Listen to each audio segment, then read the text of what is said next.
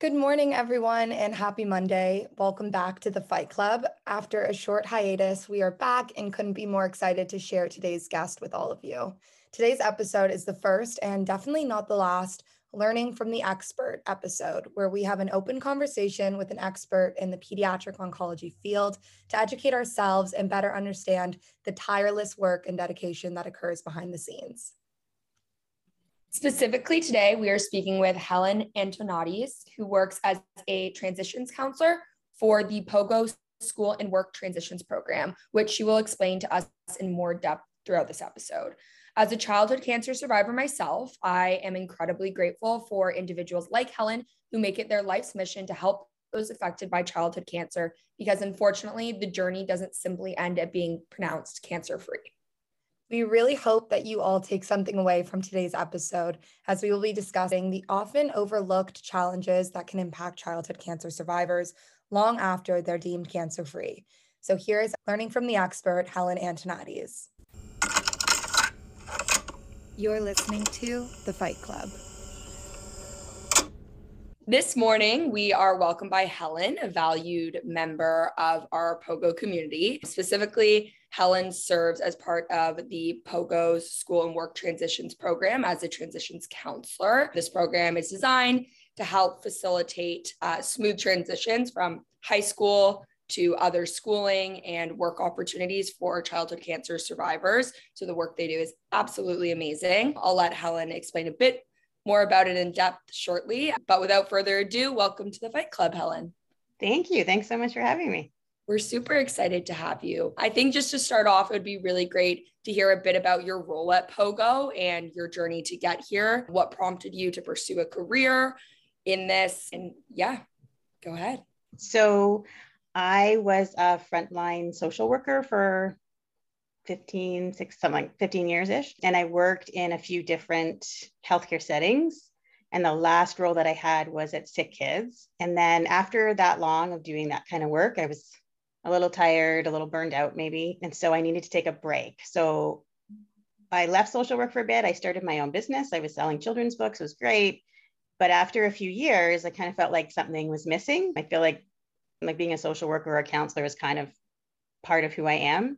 And so when I was looking for work, I saw this posting for POGO, which I wasn't really familiar with, but I read about all the great work that POGO does. And then I thought this would be a great way to use my skills, but also it's an area that I was going to learn new skills. And yeah, so that's how I joined the POGO team. And I feel so lucky that I did. I think POGO is, as well as doing great work, it's a really great place to work. And I've met some really incredible people that I work with and also survivors that I work with. And yeah, I'm feeling very lucky to work at POGO. Right. Well, we can definitely second that sentiment. We've luckily been slowly adopted under the POGO umbrella and being in the office.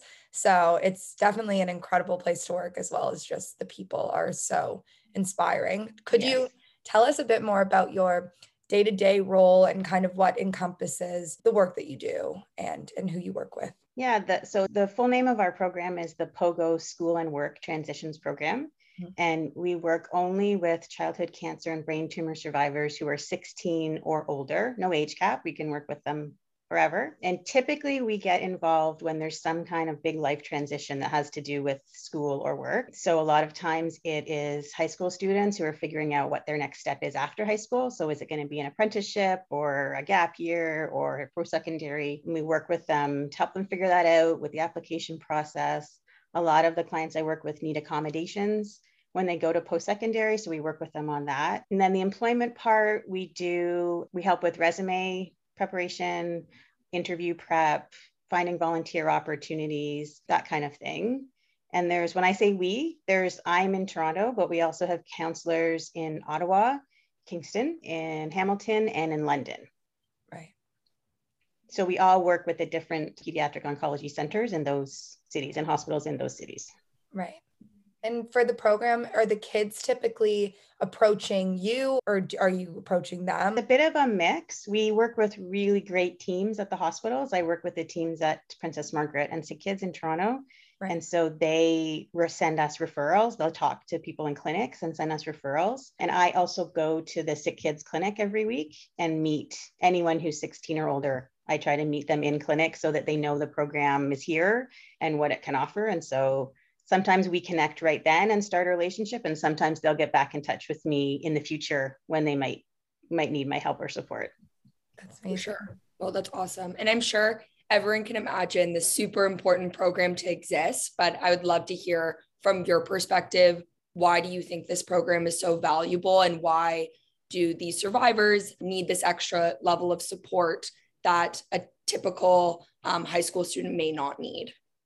So a lot of people don't know. I certainly didn't know until I started this job that for some childhood cancer survivors, the treatment they get that saves their life can affect their brain and how they learn, as well as they might have a physical disability. And lots of them also have mental health challenges.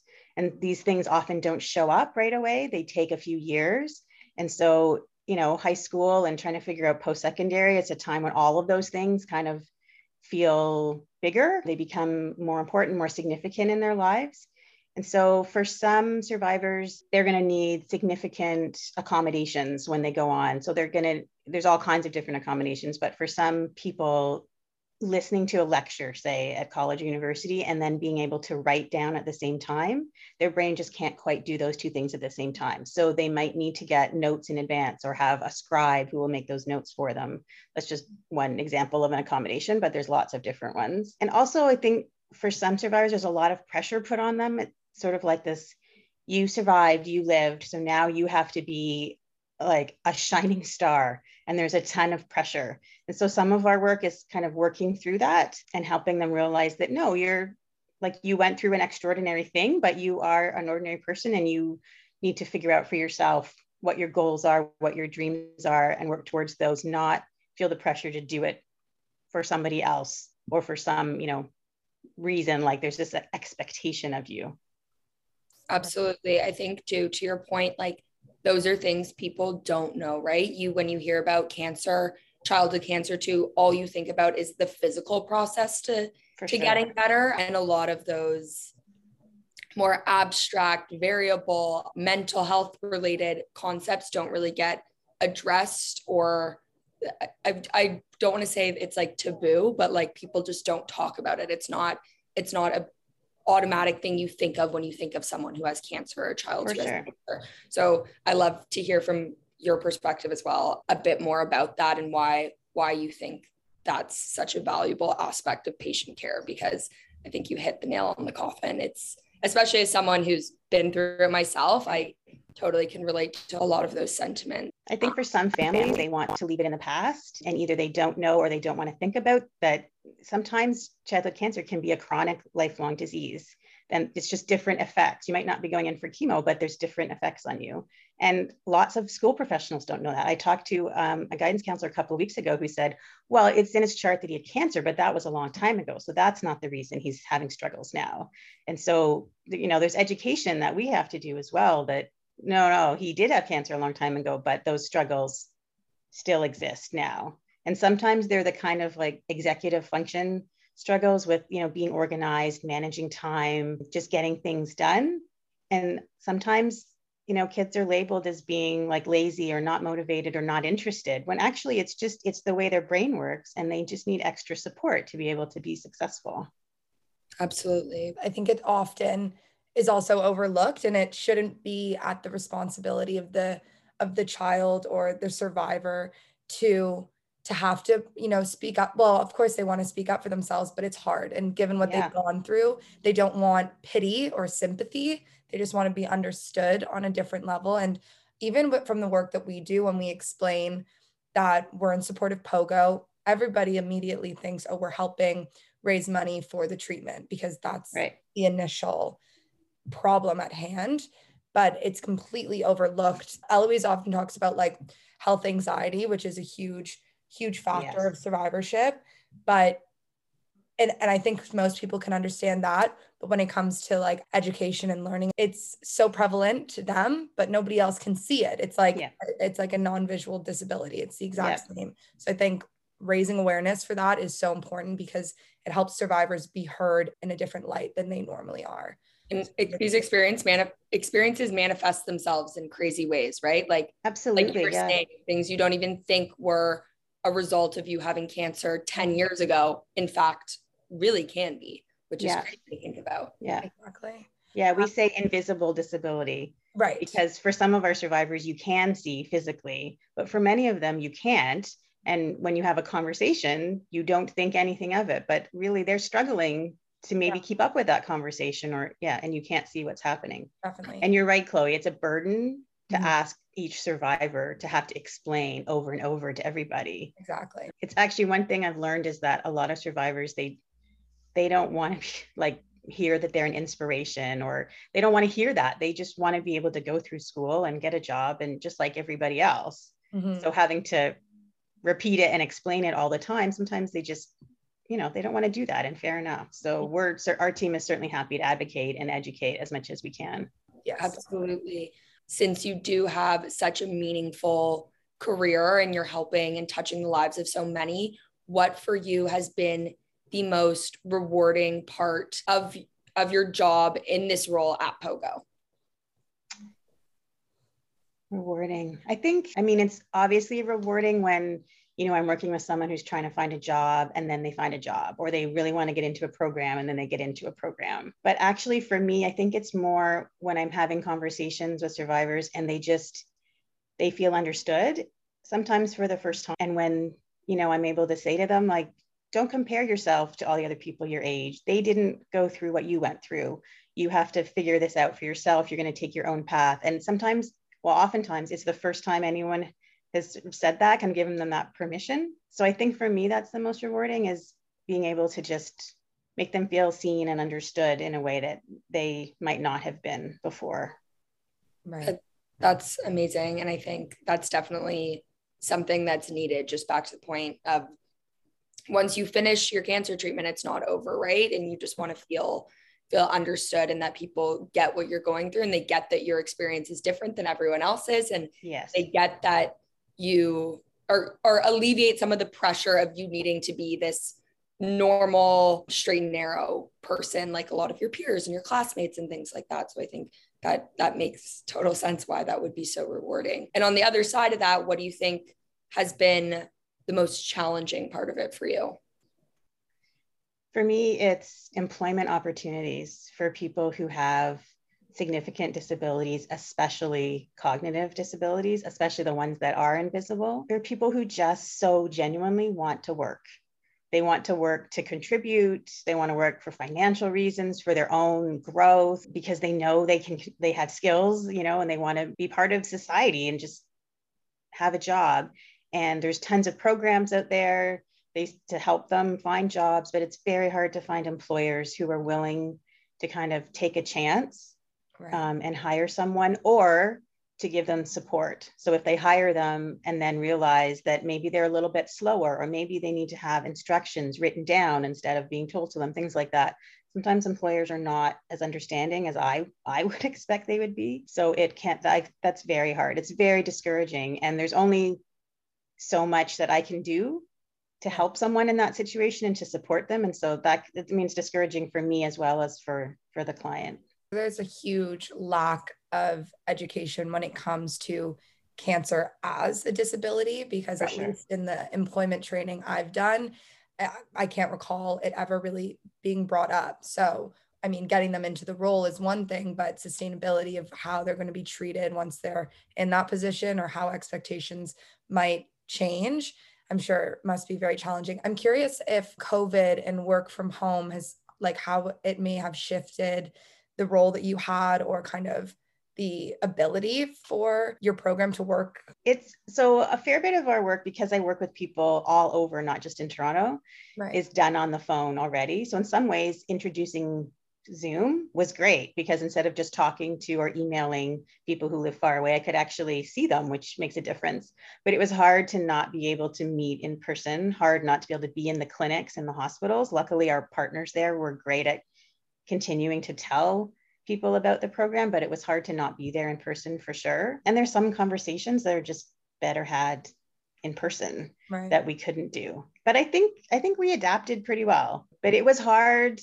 For a lot of our clients, online learning was really, really hard. And even for students who were thinking about going to university or college, not being able to go on a campus visit that was a big loss as well. But hopefully, I mean, it seems like we're going back to normal. I know students are pretty excited about that, about being able to get back on campuses in the fall. So yeah, fingers crossed. Yes, exactly. I think it's looking up. I would hope. Yes. Yeah, I sure hope. I think I can speak on behalf of both Chloe and I when I say that this has been a super educational podcast episode for us. It's always really nice to hear professional opinions on things like this and really highlighting some things that are pretty underrated and not talked about. I know at least I'm a cancer survivor, so I understand and can relate to a lot of the challenges you're talking about, but I think people who haven't been in that position and don't understand really don't know what these survivors experience on a day-to-day basis. So I really appreciate you highlighting that for us. As I'm sure you know, one of our mottos at the Good Hood Club is "You're stronger than you think," which really just highlights the internal strength that people have in our community, childhood cancer related and beyond. But I would just love to hear a bit about what that sentiment and motto means to you, especially in your role, and just how you interpret that and the importance of it in the work that you do. I think when I hear that, I think about so many people I've worked with as a social worker and at POGO, but even before that, and how so many people just have kind of disaster after disaster in their lives. And yet somehow they're able to find the strength and the inner resources and the external resources to pull through it. And sometimes that's messy and difficult, and there's a lot of tears and frustrations, but I've always been amazed at how people in the most difficult, vulnerable life situations find that strength somehow to just keep going until life gets better. Mm-hmm. Absolutely. It's a huge motivator to just see what they're capable of doing. And congratulations for being a part of that and being an advocate. It's incredibly admirable, the work that you do. And I can imagine it's very far from easy. So thank you for being a part of the POGO community and helping so many children and families through an overlooked issue that many cancer patients experience. So thank you for joining us and sharing with our audience the incredible work that you and POGO do. Hopefully it inspires people to get involved and continue to supporting an incredible cause. So and thanks so much to both of you for all the work that you're doing to support POGO and other organizations that support kids with cancer. I just think you guys are both, you're obviously so dedicated and so creative, and I just love what you're doing. So thanks to both of you. Thank you. It takes a village, right? For sure. Yeah, we all need to work together to build that community of unconditional support. So absolutely, we're all grateful for one another. Yeah. And for anyone who's listening and wants to learn more, you can find everything online. And once we close off this episode, we'll explain a little bit in more detail where you can find some resources and find ways to support. Can I give one quick plug for one of our programs? Definitely. It's called the Survivor to Survivor Network. And so POGO hires survivors who have barriers to employment, and we train them to give workshops to other survivors on topics that are of interest to the community. So there's 4 altogether, and there'll be 4 in the summer and then 4 in the fall on different topics. And you can find that information on the POGO website, but it's a great opportunity to learn about the different topics, but also to connect with other survivors. That's the feedback we always get, is that that's the best part, right? To connect with other survivors and find out you're not alone in what you're dealing with and what you're worrying about. And it's a really great program. So it would be great to get some other survivors who might want to join into that. Yeah. Well, thank you for sharing. The work you guys do never ceases to amaze me. I'm always impressed. Well, thank you very much, Helen. Okay, thank you so much. Talk to you later. Bye. Bye.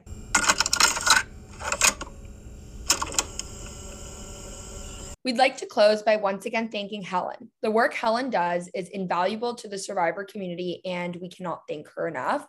We encourage all of you to sign up for the POGO Transitions newsletter linked in the blog post. The newsletter is published twice a year and offers the latest information about services for childhood cancer and brain tumor survivors, general event listings, and articles about education, work, and survivorship. So we highly encourage you to sign up for that. Thank you so much, and everyone have a great rest of your week.